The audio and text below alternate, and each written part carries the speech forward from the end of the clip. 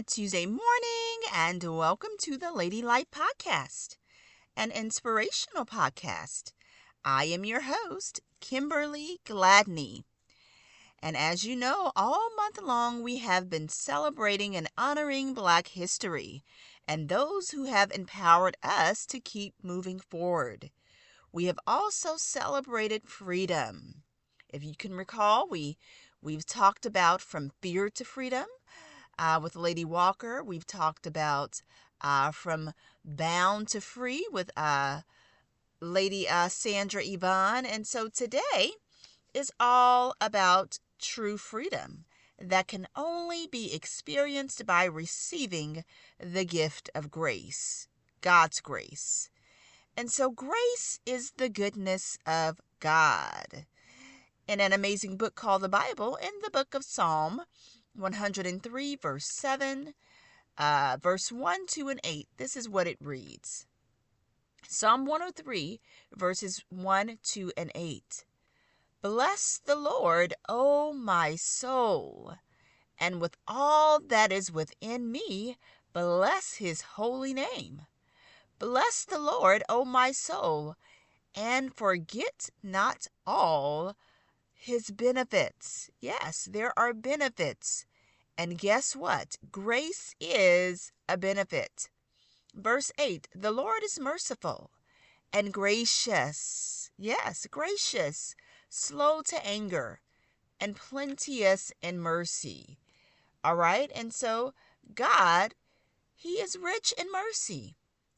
It is by grace that you have been saved.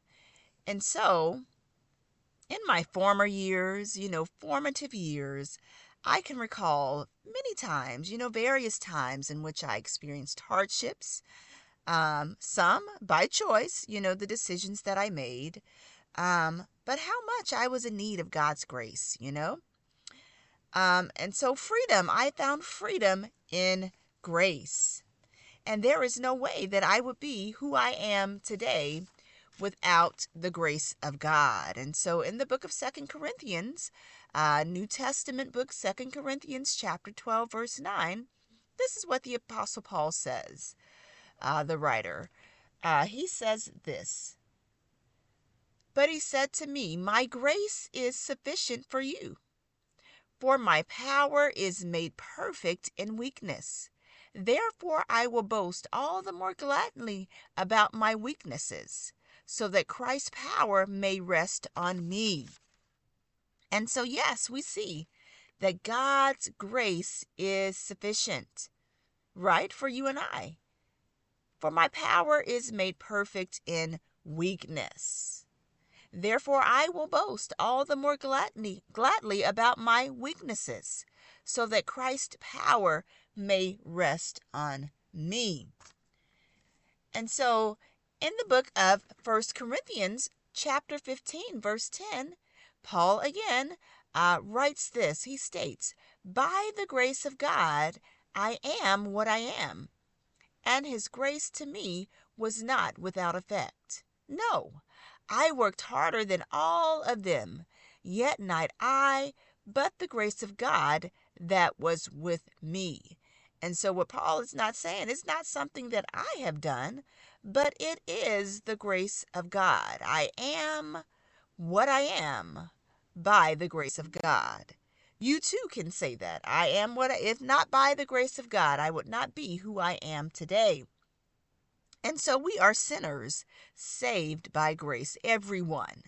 Okay, we are sinners saved by grace, no longer bound by our past sins. And so we are in a season where some Christians celebrate Lent in preparation for Easter's. For Easter in my church, we're about to engage in what is called the Daniel fast, okay? For the first couple of weeks of March. But all of it is for a time of remembrance and repentance and also gratitude, thanking God for the amazing grace through his Son, Jesus Christ, okay? And so as we read in the book of Ephesians chapter 2, verses 8 through 9, there's freedom in grace. Freedom in grace. It says, For it is by grace you have been saved through faith. And it is not from yourselves or of yourselves. It is the gift of God, not by works, not by your works, my works, or anything that we have done. But as we read, grace is a gift. And so there is grace in freedom. And you know that we need grace. We need grace every single day of our lives, right? Grace when you go through illnesses, there is grace for you. God's grace is sufficient for you. Grace daily on your job, to do certain things. God gives you grace to do them. Grace within your calling, what God has called you to do. There is grace in that. All right. And so we need God's grace. Grace is the goodness of God, right? It's the goodness of God, God's grace. And there is freedom in grace, right? Grace, freedom from your past, the past failures. You can find that freedom within God's grace. And so there's a book that I love. It's called Praying Grace. It's by David Holland. And it is 55 meditations and declarations on the finished work of Christ. And that's the season we're in, right? Coming up on Resurrection Day, as some call it, Easter, coming up on Good Friday, remembering it all. But this is all about the finished work of Christ, right? What he did on the cross provided us with grace. And we're praying grace on today. And so there is a prayer of declaration that is found in this book that I am going to read to you and that I absolutely love. All right, it says this. Listen to this. When I feel disqualified and unworthy, when I feel disqualified or unworthy, I pray grace.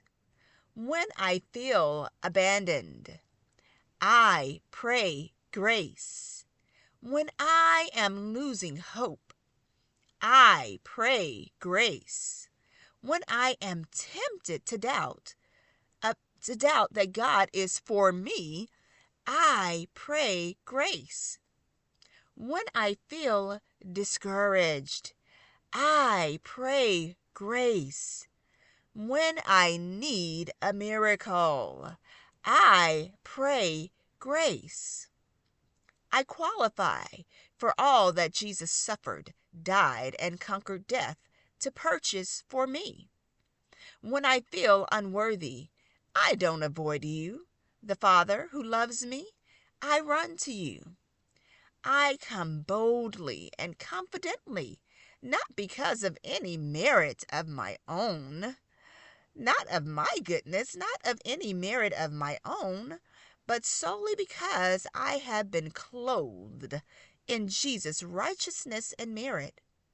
He has wholly and fully reconciled me to you by the precious blood of Jesus. I have been cleansed from the shame and the guilt of all my sin. Through his broken body, he has made available healing and wholeness for every part of my being. So I pray today and every day from this position of restful gratitude. It is not a throne of justice that I approach. It is ever and always a throne of grace.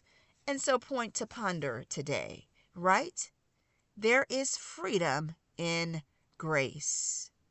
Well, I hope that you have enjoyed today's podcast and hope that you will tune in again for more Tuesday morning inspiration. As always, thanks to you for listening. Bye for now and have a blessed day.